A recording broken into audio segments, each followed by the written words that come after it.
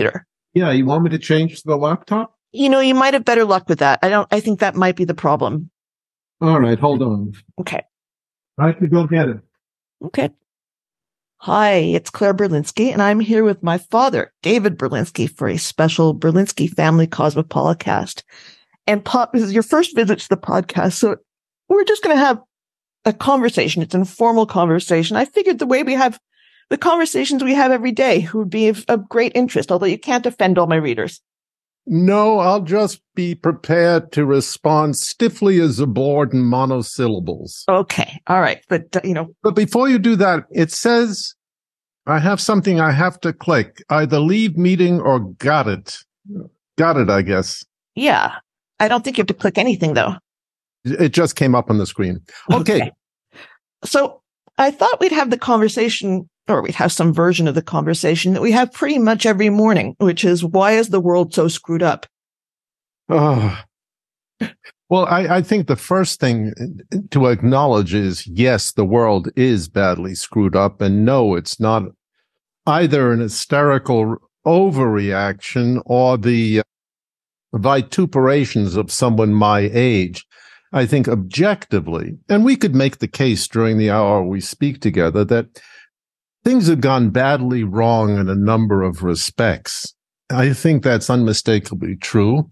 And if someone says, no, things are just fairly normal, a continuation of the post-Second World War democratic situation in the West and vaguely authoritarian situation in the East, but essential continuity in the state of the world, I think we'd have to say he or she is just nuts.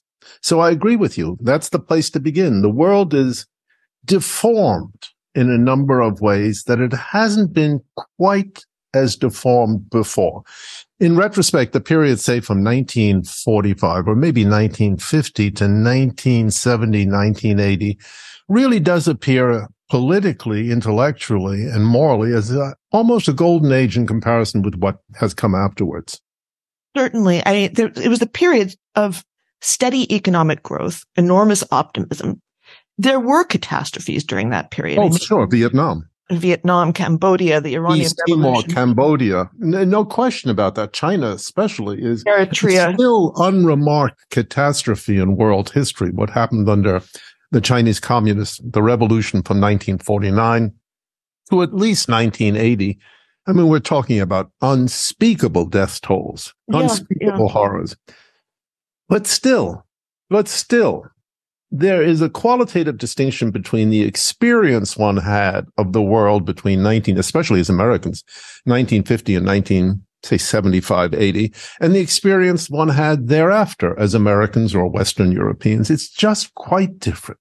It is. And I think if I were looking for a single word that expresses it, it would be chaos.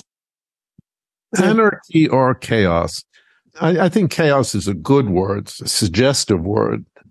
But I think the real crisis is spread out over dozens of different institutions, intellectual, religious, moral, political, institutional, administrative.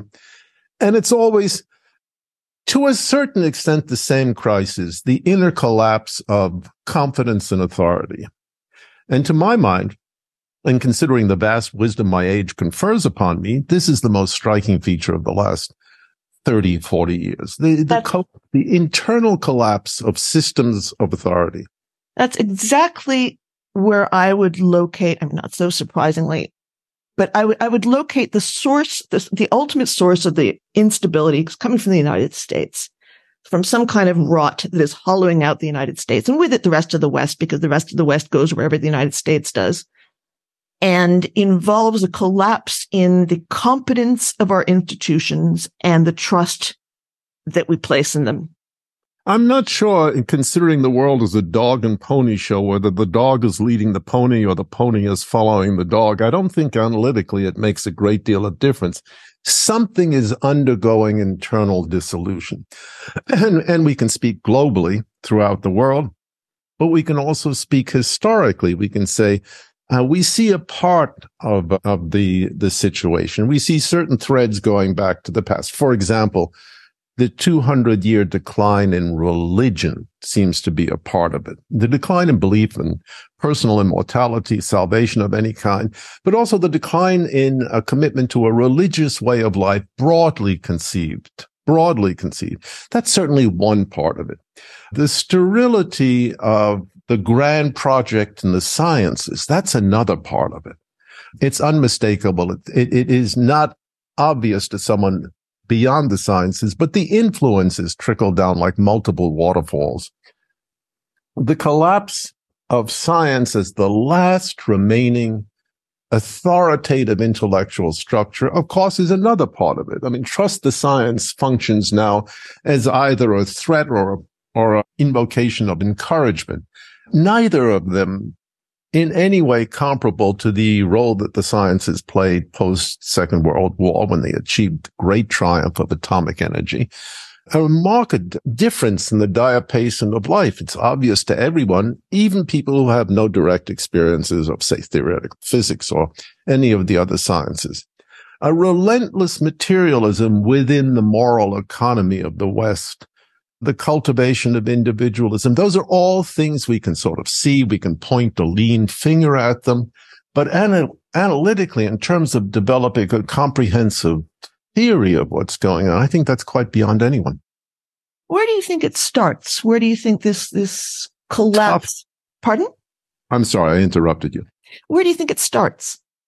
You mean in the individual? No, in our culture. You've mentioned Kennedy's assassination as the transition point. Sure, that's an anecdotal piece of evidence, and I have no way, because I haven't done any research of justifying my assumption that was a critical turning point, a singularity in a certain kind of political, emotional, and moral manifold. It certainly seemed at the time to all of us living through it as adults, and I was an adult at the time of Kennedy's assassination, that something had changed as radically as sunset in the tropics. 1 minute it was light, the next minute it was dark. And I've never lost that impression. And unfortunately, the assassination immediately became sunk into a writhing nest of competing snakes, all of them representing a conspiracy theory. And to this day, I don't think anyone really knows what happened on November 22nd, 1963. It was perfectly obvious the second after the assassination that this would not be an easy crime to understand or decipher, and so it is proven. And that has done nothing to change the fact that the crime itself and what it represented was really a singularity. This has only enhanced our sense of uncertainty, perplexity, and darkness. So yes, I think from my point of view, and I can't justify this in terms of any kind of far-reaching historical analysis, I do, looking back on my own life, I do see that as one of the pivotal changes. Something was exposed on that day that should never have been exposed to the light of day. Something deeply sinister seemed to appear in American political life. It was there, obviously, it came out, but it was much better. Had it remained well hidden, it would have been much better. Exposed? You mean the idea was introduced that it could have been an inside job, injecting cynicism into the body politic? I mean, some people immediately reached that conclusion. I remember a lot of them from the 60s. Mark Lane, for example, a very bright, aggressive attorney. I knew him very briefly, but there were dozens of others. Certainly it enhanced a sense of cynicism.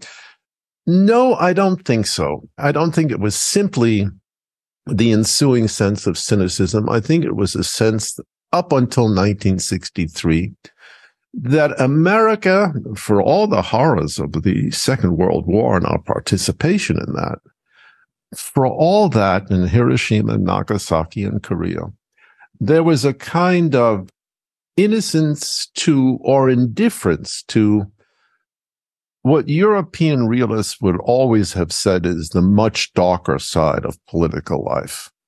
The fact that to be in political life in one way or another is to accept an engagement with bloodshed. And that illusion or point of indifference just disappeared. Why did McKinley's assassination have this effect? I wasn't around, believe it or not. I just don't know. I'm only speaking from personal experience. I have to stress that I haven't done any research. I've read a few books by people I know who were involved, but beyond that, I can only offer the first cut at history is always one's own impression of the time through which one's lived. And those were my impressions. It does seem that from that point, you see a steady decline in critical institutions. The two that have been really on my mind are academia and journalism, where it seems as if the quality of both, or the value that both add to society, are diminishing by the day. And I can speak a bit about journalism, but I'd like to hear your thoughts about what has happened to academia. Yeah, it's a good yoking of two institutions, journalism and the academic world. Both essential to a liberal democracy. Both essential, I agree completely, although I think journalism is perhaps more essential than the academic world. If every Ivy League institution was leveled to the ground tomorrow and the ensuing debris salted an hour thereafter, would the net loss to the world be as considerable as you might imagine? Well, at this point, no. It might even be a net gain, but that's not normal. It's not normal, but I'm not quite sure that the academic world, as it exists and has existed in the United States since 1940, 1950, when a great change came over, it became a democratic world rather than an elite world, has been as significant in the terms that you are suggesting as it might otherwise have been. What I do think about the academic world is slightly more a matter of reflection than it is personal experiences. Look, I was at Columbia in the late 1950s and early 60s, Princeton in the 60s, and Stanford in the 60s. So I had a pretty good view of three very, very important institutions, quite different. Columbia was more or less modeled on a European institution, maybe not in theory, but in practice during the late 1940s and early 50s, and even to the early 60s, it was home to any number of very accomplished European scholars. And that was reflected in the university itself, located in the middle of New York City. Princeton was quite different. It was a very isolated place. The best students came from private schools like, well, I forgot the names, Haverford or Choate. Very, very elite, very WASP, very male. There were no women at Princeton when I was there. No? And a student body that in some respects was better than the student body at Columbia. Columbia had opened the doors to Jewish students in the 1950s. A lot of smart Jewish students from Bronx Science, from Stuyvesant, and places like that. But smart as they were largely uneducated. The students that I taught at Princeton were educated. They at least had the rudiments of a solid grounding in either Latin or Greek, possibly both. They were not accomplished classicists, but they knew something about intellectual discipline, which students at Columbia simply didn't know. They had to acquire at Columbia. I certainly did. And Stanford was something else. When I was there, it was a glorious country club where no one actually did anything resembling work except for the maths department, people in the mathematics department. Now, that was a partial experience. And very shortly thereafter, Stanford achieved an apotheosis as the center of the technological culture that made Silicon Valley. That was its destiny. Princeton's destiny and Columbia's destiny were to become hyper-woke institutions. And there was something in the institutional structure of all these universities that made their destinies possible. What it was is much more difficult to say. Their sad destiny, you mean? Their sad destiny, yeah.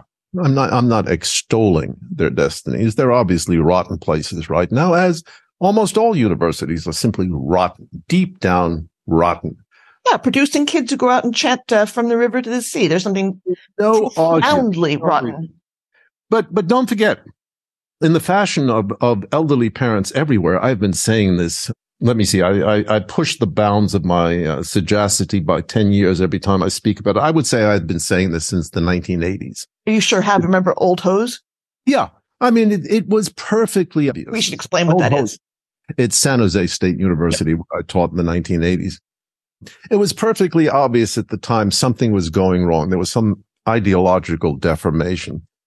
I think the best way to think about it is probably the most global way. Look, the university in the West, and in China too, there's no question about that, has always had a quasi-religious aspect to it.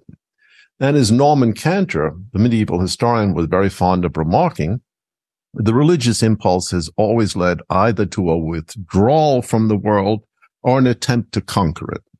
I think that was a very shrewd remark. Either the monastery or the revolutionary, those are the two faces of universal religious experience throughout the world. But the university was a monastic institution. It was intended to allow a select group of scholars to withdraw from the world. It gave them tenure. It gave them protection, didn't pay them much money. But in exchange for that withdrawal from the world, they could do pretty much what they wanted in terms of their scholarly inquiries. And it wasn't a bad bargain. That collapsed with the advent of mass education, roughly in the 50s in the United States. And for a while, for at least 10 years, it was a glorious education. University of California was a magnificent democratic institution. I got a fabulous education at the University of Washington in the early 80s. Do you remember how good it was? It was wonderful. For $300 a quarter? Yeah, I think the University of California, if I'm not badly mistaken, it was virtually free to California state residents, maybe $200 or something like that. That democratic impulse was quite noble. It was quite distinguished, quite enviable, but it had an inevitable effect. It corrupted the level of the student body itself. It lowered standards everywhere. And it made it first possible and then necessary to import a huge administrative staff to handle a largely expanded university. It coincided, that expansion of the administrative staff, it coincided with the feminist movement, which began in the late 1960s, as any number of women discovered that the revolutionary ardor of the 1960s was simply a cover for an obvious racket with respect to women. They were being used, exploited, and maltreated. That was the prevailing feminist wisdom. I don't think it was far wrong. I think the 60s were deeply regressive in many respects. But an enormous cohort had to go somewhere. And some part of that cohort of disgruntled women went into the university system. They became administrators because they had never been trained in any of the disciplines. It was an obvious tactic. Nobody deliberately designed it that way. It's just that the system itself made it possible for a great many women to accept administrative roles who would otherwise have been frozen out of the university for a generation or two generations as their daughters acquired the scholarly skills necessary to take over the various departments. And they played a very sinister role. Anytime you expand the administrative apparatus of an institution such as the university, which is predicated on a very narrow concept of itself, you run a tremendous risk that the administrators are going to take over. And that's just what they did. That's just what they did. That, at any rate, is my analysis of the origins of woke in the universities, that the administrators, DEI administrators, played a very sinister role, still playing that role, although now it's become a parody. It's also coming from the academics, though. It's overwhelmingly coming out of the academics, actually. The administrators are just adopting the language that's coming out of the academics. Had the universities stayed the same size as they were in the 1950s, and had the university professors been paid at the same rate they were paid in the 1950s, the universities would never have achieved the cultural power that they really did achieve. It was the amplification of disgruntled or aberrant voices within the university, made possible by the enlargement of the university, that finally made it possible for this amplification to sweep over the entire world. So I don't think we're disagreeing. I think the more sophisticated analysis would be partly Marxian, partly Freudian, and partly intellectual. All these things played a role together. More about what you think the Freudian aspect is. I think that's an unexplored way of looking at it. I was born in 1942, so I was not a baby boomer. I was 3 years before that generation began. And certainly at Princeton, certainly at Stanford, I was in a position enviously to look at what was being done without being in any way able to participate in it. And the extent of my anti-war participation, I once went to an anti-draft rally at Oakland. That was it. It was crystal clear that you had two factors coming together that historically are quite anomalous. One, a huge expansion in population, which manifested itself as the baby boom. I don't have the figures at my fingertips, but the number of young people floating around the 1960s must have been twice as large as the number of people floating around the late 1940s or early 1950s, my generation, for example. The other factor, again, unanticipated, was the advent of what J.K. Galbraith called the affluent society. For the first time, I think, in human history, a general sense of affluence pervaded almost everywhere in American society. Of course, there were pockets of poverty. I'm not discounting that. But essentially, the young people who were out in the streets of San Francisco, Los Angeles, New York, wherever, were not gnawed at by an aching sense of financial insecurity. They had the wherewithal, they had the means to continue living a very prolonged adolescence, which is exactly what they did. Adolescence lasting well beyond the traditional margins of 13 to 19, extending into their 20s and even their early 30s. A lot of people I knew still part of the 60s when they were 30 and 35. Very old to be part of that kind of enthusiastic revolutionary movement. You had those two circumstances coming together, and of course you're dealing with a cohort whose most distinguishing characteristic is their sexual avidity. What do you expect from young men aged, say 13 to 25? The most pressing whip or the most flailing of whips is the whip of sexual urgency, which one generation before would have been channeled into early marriage and domesticity. Or war.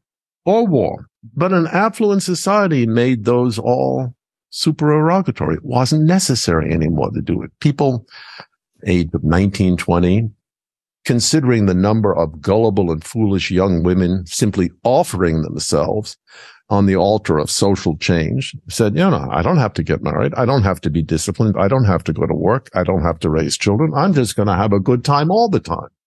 That was very palpable in the 1960s, that sense of have a good time all the time. And that's part of the explanation, of course, for the explosion of interest in drugs, which began in the 1960s as well.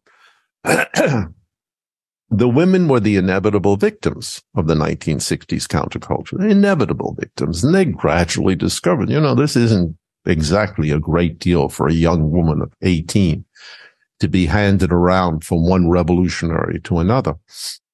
But that aspect of the 1960s had a correlative effect on the people who were ostensibly supposed to be observing them and to be moderating their behavior, namely the people in every position of authority who 10 years before were imposing restrictions on dormitory life at Barnard and Columbia such that you could not bring women to your room at all.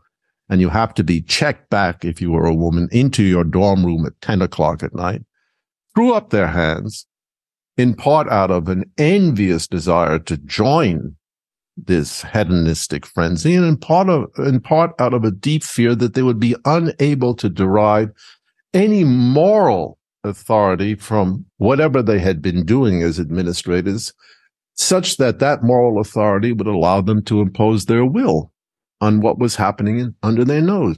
There's a very complicated sexual dynamic going on in the 1960s. Throughout the 1960s, certainly throughout the 1970s, it began to change in the 1980s, where every historical constraint on adolescent or late adolescent behavior was simply given up. The reins were thrown into the air. The horse just galloped any way he felt like galloping, and the result was social catastrophe.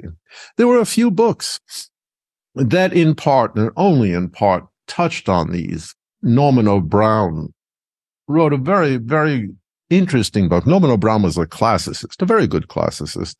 And he wrote a book called, what was it called? Love Against Death, or Life Against Death, and another book called Love's Body, where he looked at all this, understood it from a Freudian perspective, which to my mind remains the only perspective that makes any sense, and recommended what he called polymorphous perversity, that is, indulging every conceivable sexual desire, all at the same time if possible. And he was astonished as anyone that anyone took his advice. They did take his advice, and the result was a shambling catastrophe of crude sexual behavior, unfulfilled desires, incoherent longings, aspirations that could not on this world ever be fulfilled, refusal to accept discipline, and above all, a contempt for any traditional form of authority. And it had a devastating effect on American life. I mean, I was there. That was the judgment I was prepared to make. I think as early as, you were right, as early as the 1980s when I began teaching in the California system. Don't forget, when I was teaching the California system, I was seeing the first wave of immigrants from Southeast Asia. And they were very good students, very responsible. It was the faculty. It was the administrators. Yeah. And they were catastrophic. Just catastrophic. And I discovered to my astonishment, I won't say horror because I never had a very grand view of academia in the first place, but to my astonishment that they were empty. They had no principles they were prepared to impose, neither intellectual, no moral, no social, no ethical, certainly not artistic. They just went along with whatever seemed convenient at the time.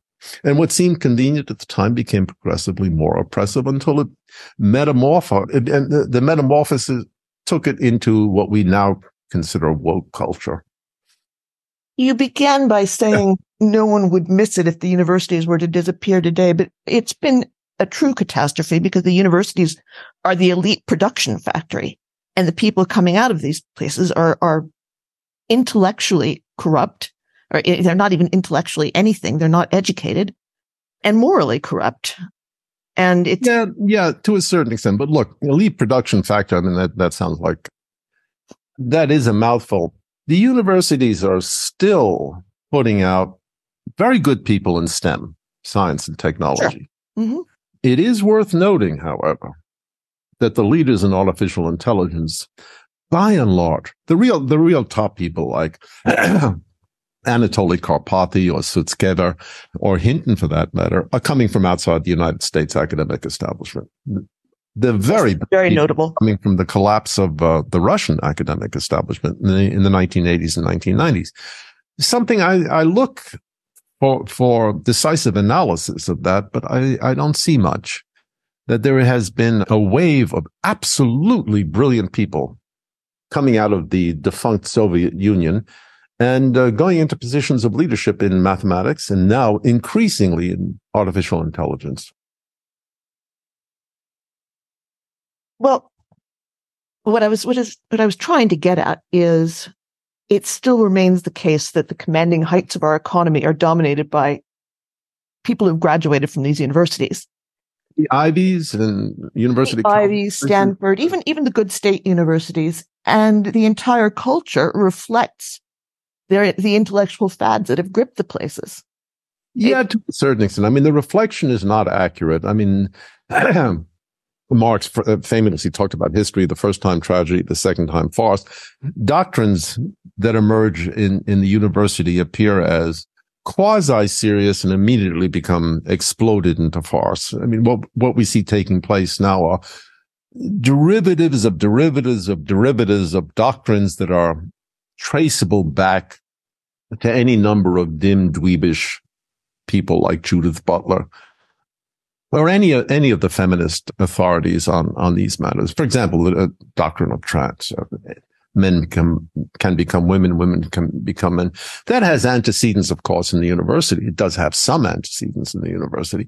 But by the time it reaches Disney, for example, or by the time it reaches the Florida educational system, or by the time it reaches Bud Light, it's kind of a grotesque, prancing parody of itself. So it's not only a prancing parody of itself, but deep down, everyone understands it. to be a parody. When, what was that grotesque advertisement for Bud Light, Dylan Mulvaney? I'm not sure I have the Dylan name. Mulvaney, I believe, yeah. Some man who likes wearing women's dresses and pretends she's going through girlhood. And of course, Bud Light. Consumers were perfectly happy to shatter the company, drive its share price all the way down by refusing to drink the stuff, which is entirely understandable considering their cohort, their place in the American economic environment. But the point is, by that time, there was no doctrine involved. Everybody understood perfectly well, even though they were not quite willing to articulate their understanding, that this was a man prancing around in a woman's dress, an absurd figure, probably psychologically damaged in one way or another, if not damaged, then totally nuts. And that the corporation, the beer corporation, was simply trying to cash in the way many corporations try to cash in on the latest fad in any capitalist environment, but nobody was urged to take it seriously. The way to take it, the way to understand it, was a deep ironical acceptance of parody on display. And that in itself, it's got a kind of Weimar Germany era feel to it. The dismissal of any ostensible content in favor of its latent content and the treatment of ostensible content, ironically, that's a very characteristic gesture of a society in decay.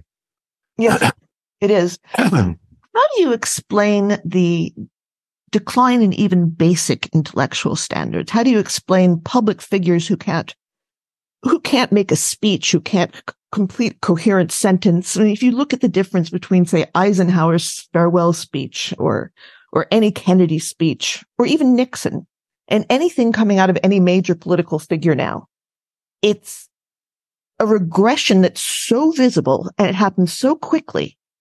What could explain that? I'm not sure. I think a part of it is that part of it reinforces the old lesson. You give up a certain part of a cultural tradition, and sooner or later you pay the price. The cultural tradition is the tradition of training and rhetoric, which is not limited to the classical era until, maybe 1945, 1950. It was part of the education of almost anyone going to an elite school to learn to stand up and deliver a talk. Even I had some exposure to that, both in elementary school and at Bronx Science. People took elocution lessons. There was a standard diction that was worth emulating.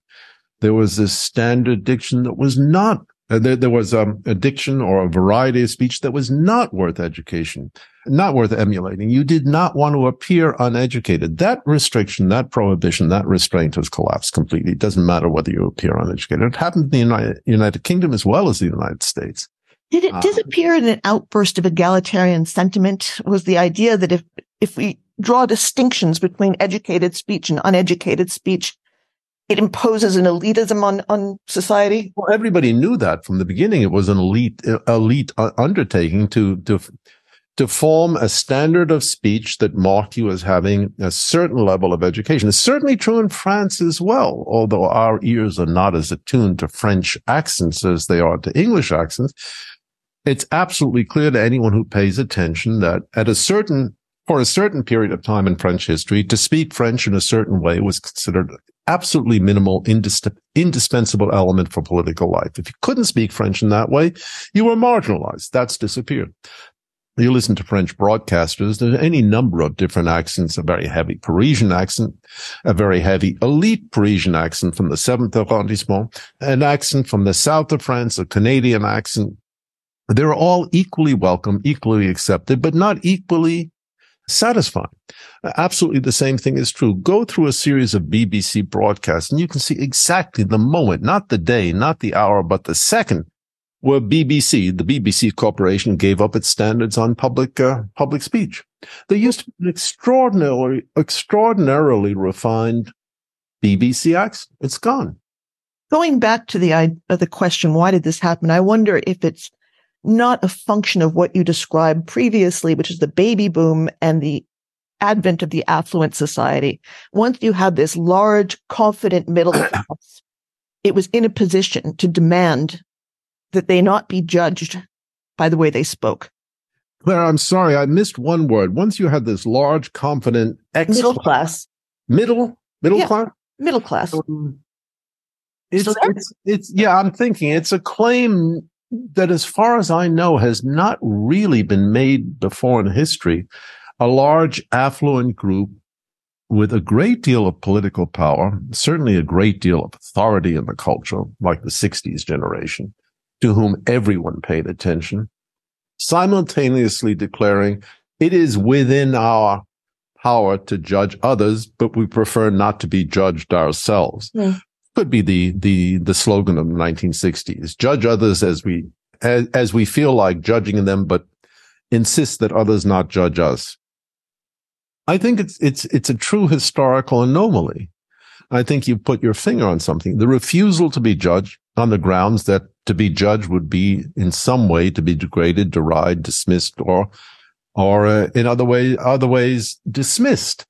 Certainly that was part of it. A man who says to you, I don't want to be judged, or a woman who says to you, I refuse to be judged, has something they're hiding. They're guilty of something that, if judged, would corrupt their sense of themselves. That's certainly true. I mean, Dr. Johnson knew it perfectly. And it can come out in many, many different ways. You know, that wonderful remark about Dr. Johnson, he included self-criticism. I mean, the people of the 1960s, the generation of the 1960s, were full of self-criticism. But as Dr. Johnson observed, you can count on it, sir, he said to Boswell. A man who is critical of himself is doing so because it's an oblique form of self-gratification. It shows he has something to spare. And I think that's true. I mean, the absence of a willingness to be judged is possible only in a radically individualistic society in which no authority is recognized beyond the individual's own set of desires. It's not far from there to my truth. I beg your pardon? Not far from there to my truth. Yeah, I mean, it's worth asking, what on earth does somebody mean when they talk about my truth? They don't mean something along the lines, it's my truth that I have two arms. That's not what they're getting at. What they really mean is, I feel. Well, it's not even feeling. It's more a kind of casual recklessness about what they want.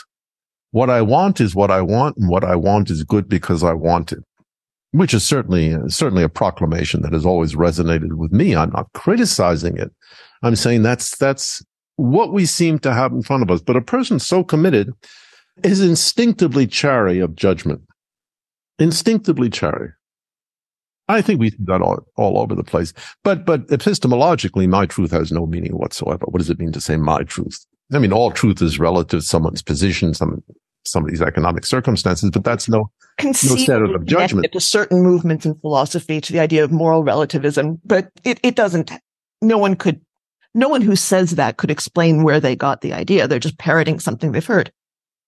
I don't know. I mean, I do think that no matter how dopey the idea or empty or garrulous the speaker, there is a fine thread always discernible going back to academic doctrine or philosophical doctrine or even logical doctrine. And many times the original doctrine is far more powerful than anything that has come from it. I think that's true in terms of moral relativity. It's very true in terms of any analysis of truth. It is just a fact that for 100 years or more, we've been flummoxed any time we try to present, defend, articulate a correspondence theory of truth. And if we don't have a correspondence theory of truth, that is to say, snow is white because there's something out there that makes snow white, we're left with a disquotational theory of truth of the form snow is white is true if and only if snow is white. But then the question arises, is this not a form of epistemological relativism? And the answer is, yeah, pretty much. Pretty much. We've given up on the idea of external world, a real external world that acts as a compressor on our beliefs, our attitudes, and our propositions. A compressor that winnows the wheat from the chaff. We've given up on that idea in philosophy. What we can say is pretty much limited to what we can say, what we can affirm within the boundaries of a view of the world and theories of the world in which what is primary are the theories. What is primary are declarations, are propositions. They're true or false, but they're not true or false in virtue of something palpable. We can't find that palpable something. We haven't been able to find it since Kant. We simply can't find that in the external world. It's not there. Or at least it's not there in a way we can make coherent to ourselves. And that is what persuaded Richard Rorty, whom I knew at Princeton. I liked him. I admired him. He was a very clever guy. And he just gave up philosophy. He said, the only thing left is literature. The only thing left is social analysis. And in the end, the only thing left is what we are prepared to affirm. And we cannot justify completely what we are prepared to affirm. The man who thinks Nazi Germany was just a swell social experiment and the man who denies it was a swell social experiment have about the same epistemological standing, which is none whatsoever. He wasn't happy with that result. We talked about it a lot. In fact, during the 1960s, I presented even more aggressive arguments in favor of that thesis. And he wasn't happy with my arguments. A fairly recondite part of Wittgenstein, neither here nor there right now. But that's exactly what persuaded a basically honest guy like Richard Rorty to leave philosophy. And between Richard Rorty and some sophomore who gets up and says, well, it's my truth, there isn't even the width of cigarette paper between them. And that's just the way it is. There are some very powerful parts of academic philosophy and of logic in favor, or can be construed as if they were in favor of the dopiest things one hears today. And that's part of the problem. I don't think that these college students running around saying the dopiest things we've ever heard are inspired by Wittgenstein. I don't think so. I think or Tarski or Richard Rorty. They haven't heard of any of these people. Nobody knows about Tarski's definition of truth. I agree with you. It's a monumental 1931 paper. And some sophomore standing up and saying, well, that's my truth, has no acquaintance with that. But I think one of the unsuspected aspects of our current situation is we've been forcibly returned to a kind of idealism in intellectual life where ideas seem to have a causal agency all their own. It's not an historical form of causation. It's not that Tarski spoke to X, who spoke to Y, who finally spoke to the sophomore. It's just something in the, call it virtual space, virtual intellectual space in which ideas, very powerful, very serious, mathematically quite rigorous ideas uttered in 1931 somehow or other have a causal effect on propositions uttered in a lecture room in Monongahela State College in 2023. What kind of connection that is? It's super hard to say, but it's there. I'm sure it's there. The mass democratization of education and the large youthful middle class that emerged are much more useful as ideas, as theories of what happened to our intellectual life. But it took on sort of a ratchet effect. It did. Very much so. And with almost no one pushing back against it, or the only people pushing back against it, as we've discussed before, a class of conservatives who have absolutely nothing to offer intellectually, who don't even know what they're talking about and trying to protect. Yeah, well, that kind of includes me, Claire. I've been grumbling about this for 40 years now, and I don't have anything to offer either. Oh, that's not true. No, it is true. It's true in the larger sense that there is no one in contemporary culture, certainly no one I can point to, maybe there's a figure that I don't know, who has the authority to say this or that is what needs to be done. There are a lot of critics of contemporary culture. There are a lot of diagnoses, most of them incompatible with contemporary culture. There are a lot of minatory voices in contemporary culture, and there are a lot of depressive voices in contemporary culture. But if you look at the intellectual history of the 20th century, in almost every part of the 20th century, you could point to certain commanding figures. For example, Weber in sociology, Freud in psychoanalysis, T.S. Eliot in criticism, figures like Einstein and Fermi and the great founders of quantum mechanics, Heisenberg and Schrödinger in physics, mathematics, Hilbert, logic, Gödel, Tarski. It's very tough to look around and find comparable figures right now. I'm neither political, nor intellectual, nor moral, nor scientific. How is it that we haven't had a great physicist in a long time? Somebody with a blazing unity of intuition to show us the way forward. I mean, the last great achievement in theoretical physics was the Standard Model, completed in the early 1970s. And after that, lots of magnificent achievements, but no unifying vision of where physics is to go. Instead, we have monstrosities such as the multiverse or 26-dimensional spaces in which no one really believes. True that we're not producing anything new or interesting, though. Look what they've done with ChatGPT. I didn't say that's across the board. I say no commanding individuals anymore. ChatGPT is very much a collaborative effort. And it is too new to have anything other than the most desultory opinion about ChatGPT. And I've used it. You've used it. I find it absolutely astonishing. And I'm convinced it has important ramifications. For the first time in human history, we built a machine that can use a natural language, converges on a natural language. And very quickly, I understand the time to acquire a new natural language for ChatGPT, something like 15 minutes, which when you think about it is absolutely astonishing. The ChatGPT 4 picked up Persian in 15 minutes. And this is a major accomplishment. It's an astonishing achievement. It's astonishing. It is an astonishing achievement. And I certainly wouldn't dare speculate about whether it's going to be an achievement for good or for bad. Is it an existential risk? I've listened to all the arguments. I'm not quite sure what to think. I'd have to think about it much more diligently. And deep down, I don't want to, because I have other things I enjoy thinking about. We'll have to wait and see. True of a lot of things. But ChatGPT represents the triumph of a new way of thinking about science, does it not? Instead of looking to the great Argonauts of the Western tradition, Galileo, Newton, Einstein, I guess, Maxwell, Einstein, Schrödinger, Heisenberg, even Oppenheimer, Fermi, solitary figures blasting their way by sheer intellectual power into a new understanding. We've got corporate teams working on these things, and they seem to be doing astonishing things, but that's not quite science as we know it. It's not quite science as we know it socially, but it also intellectually represents something very different, the triumph of data over theory. That's a very significant observation. Very, very important in the future. You know, just a couple of weeks ago, a group of meteorologists got together and compared predictions based on statistical inferences of the sort ChatGPT does when predicting the next token in a sentence with predictions based on theories.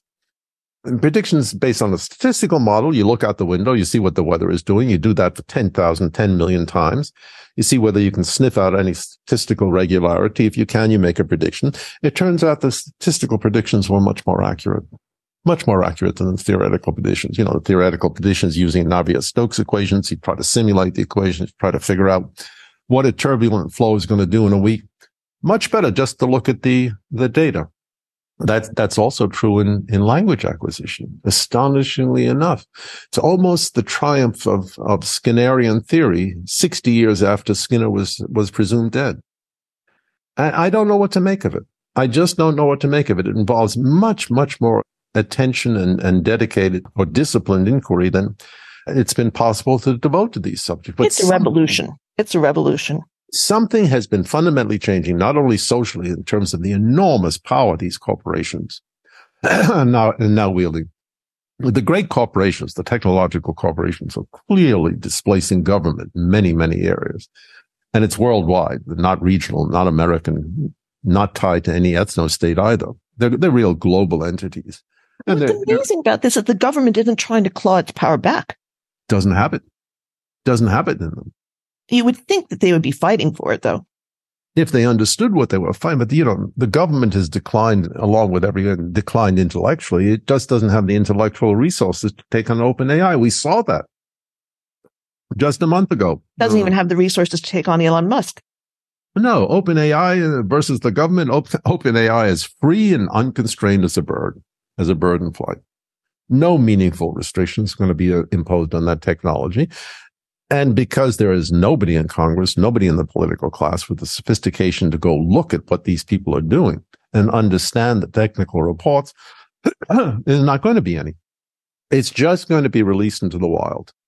Each version more powerful than the next. You would think, though, that the U.S. government would have an instinct to protect its own power, to have even... No, you'd be wrong. Yeah. It doesn't. Yeah. It doesn't. the declining intellectual quality of our representatives in government has terrible consequences. It has terrible consequences. Well, you see a declining human intellectual capital and augmenting, increasing artificial intellectual capital. I mean, everybody who's used ChatGPT 4 says, man, my goodness, these things are remarkable. Maybe there's something inside. I don't know. It's possible. First time in human history, anybody's looked at a machine and said, I think there's something inside. You can bet that your grandfather never said that about his car, even though it was a very sophisticated car. It was a Fraser, very good car. What do you think he would have said on speaking to ChatGPT? I think that's asking him to leap over too many intellectual hurdles that he did not live to experience. I mean, it's like taking you can consider the reverse question. If you went back to the 13th century and asked a 13th century monk, what do you think of quantum confinement? He wouldn't know what you're talking about. I think my father would have had a lot of trouble simply understanding what's going on. That's the first reaction, by the way, of people who are technically unsophisticated. They don't understand what you're telling them. They'll say, well, it's just like a typewriter, or a linguist at the University of Washington said, it's just a stochastic parrot. Yeah. She's absurd. She doesn't understand what she's seeing. What you're seeing is something never before seen in the history of the human race, and perhaps never before seen in the history of the universe, period. An artificial device that's plainly intelligent, that plainly can do lots of things that human beings presumptively thought that they alone could do. Not true. A machine, we can build a machine that can do it. Is it our control? Obviously not. We don't understand what's going on. Can it get smarter and smarter? Well, we don't know, but maybe. Is it going to be an existential risk? Well, you can certainly see a scenario toward existential catastrophe. It's very easy to see. Eliezer Yudkowsky sees it all the time. So does Connor Leahy. And so do many other people, including the original. Something spooky just happened at OpenAI. That's clear. Something spooky seems to have happened. Jeffrey Hinton, the same thing. Jeffrey Hinton has a wonderful remark. He says, a grizzly bear probably has an IQ of 60, which is probably what a dog does too, by the way. And he said, do we want to encourage a grizzly bear to emerge in society with an IQ of 240? Good question. Good question. I don't have an answer. It's a good way of putting it. It's a very good way of putting it. But the technology itself is going to demand, this I feel reasonably confident in saying, a complete reappraisal of intellectual work of the last 60 years, because it really does seem that data has displaced theory in a way that was completely unexpected. Maybe there is no such thing as theoretical physics. Maybe there's no such thing as theoretical linguistics. Maybe there are only ever-shifting statistical irregularities in the pattern of data. Maybe that's an earthquake in linguistics. I beg your pardon? It must be an earthquake in linguistics. Tough to know. It's, the people in linguistics who are very influenced by, say, generative grammar, minimalism, things like that, are very entrenched. They have a lot to defend. Yeah. I was very disappointed in Chomsky's remarks. I thought they were inappropriate because intellectually indefensible. He said, well, look, ChatGPT doesn't really tell us anything about how human beings learn a language or acquire a language or use a language. After all, it can learn any kind of impossible language. I thought those were ridiculous, modestly infuriating remarks, because the one analogy I could point to is the reaction to the Wright brothers when they developed manned flight. Very, very smart people. Joseph Conrad among them, the novelist Joseph Conrad, says, yeah, well, you can get a machine into the air. It doesn't tell us anything about bird flight. And they were right. It doesn't tell you a whole lot about bird flight. After all, it's only 100 years later that anyone was able to simulate bird flight under realistic conditions. We can do that now. It's very, very much harder than manned flight. What birds can do is amazing compared to what we can do. But what we can do, no bird can do. No bird can fly from New York to Paris in 6 hours. That's just out of the question. And no bird can transport 340 other birds on a plane. What we seem to be seeing in the development of artificial intelligence is a general theory of intelligence, something that encompasses human and machine learning at the same time. And that's going to change a lot of perspectives in the sciences. It's real tough right now. If you're thinking, how would I advise some super smart kid, very interested in mathematics, very interested in the sciences, about where to go? It seems to me the obvious piece of advice is get into artificial intelligence. It's where the hot people are going, and it's where the payoff is the biggest. It's the newest of fields. You're still in virgin territory. One of my readers very sweetly said that he decided to go into artificial intelligence after reading the articles we published in the Cosmopolitan Globalist about it. So I think that's exactly how people are thinking. And it's exactly I'm what sure I would of advise. it. I certainly think if you look at mathematics, physics, and artificial intelligence, there's an obvious strip. The very brightest, most intellectually powerful people are going into AI. It's the most interesting field right now. The time needed to get to the top of the AI, get to the top of it intellectually, is way shorter than the time needed to get to the top of physics. You want to really be a competent physics. That's a big slog. You got to do physics as an undergraduate. You got to go through graduate school. You got to do the fellowship. Takes a long time to be a polished, sophisticated physicist. Much shorter time to be a polished guy in AI. Another field that's new and revolutionary, what we're able to do with gene editing now, and the advances we're making in biomedical sciences are really revolutionary.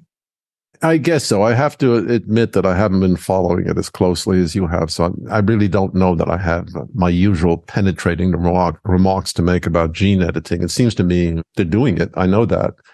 And they're achieving some impressive results. I know that too. I don't have much faith in longevity research. The idea of eugenics is going to come back in a big way. The idea of eugenics? Yeah. How can it not? Yeah, I guess so. I mean, I haven't seen a whole lot. I know there's some crazy people in Silicon Valley who are interested in improving the gene pool, only mate with that sort of thing tends to disappear, or it appears in the world as some sort of morbidly anomalous set of policies like Nazi Germany racial policies. But I think we're still pretty well inoculated against eugenics. It does not have a great reputation right now. Oh, maybe that will change. I don't know. When it becomes widely available, of course. To select your offspring. Sure. Yeah, exactly. I see. And improve your offspring. Maybe. I don't know. I'm very reluctant to offer an authoritative opinion if I haven't really paid much attention to it. I haven't paid much attention either to gene editing. I couldn't explain gene editing. I couldn't explain CRISPR right now. These are subjects I just haven't, frankly, I haven't found them very interesting. I find AI fascinating, but I haven't found those subjects very interesting. But I recognize your point. Huge changes are coming. The scope of biomedical intervention is going to be augmented immeasurably. No question about that. And all the traditional moral frameworks to appraise this have collapsed. You've seen Canada decided, well, we're going to, the prohibition, the taboo against euthanasia, let's get rid of it. Let's see what happens. Yeah, that's one reason I ain't setting foot in Canada. I know what those guys are thinking the minute I present my passport and they say 1942. Yeah, I know how old I am, fella. It's amazing how correct the slippery slope people were. Yeah. I mean, they were absolutely right. I mean, I don't know much about Canada because it's like entering a baked potato as far as I'm concerned. But Holland is the same thing. I mean, they got teams going around Holland willing to euthanize 5-year-olds. All they have to do is say it on their birthday. I wish you would euthanize me. Bang, there's a team right there. Well, I think we should wrap it up because we've been talking for an hour, and I think you're just getting warmed up. Yeah. Well, I got lots of other wise things to say. We want to keep them eager for the next episode, right? Why don't you tease the next episode? Tell them what you're going to tell them in the next one. I want to announce my debut on what's it called? OnlyFans. Yeah, for the right kind of money, you get a view of me in the shower. Don't miss the opportunity. All right, OnlyFans it is. Okay, bye-bye. Well, that's it. We're not going to. Oh, I thought you said get off. Well, I thought maybe a couple of closing remarks, some bon mots, give people some idea of what to expect next. You mean the next podcast? Next episode, yeah. Next episode, I think we should talk. I'm talking seriously now. I think the subject of AI, artificial intelligence, Chinese room experiments, John Searle, what ChatGPT 5 is going to be able to do, what this really teaches us about language, about human cognition, is rich enough to merit an hour. Okay. Really do. Okay, let's talk about Either that or I can denounce transgender ideology for an hour. Your choice. Ask your viewers what they want. Okay, we'll take a poll. Okay. We'll take a poll. It's one or the other. All right. Thanks, Pop. Okay, take care. Bye. Bye-bye.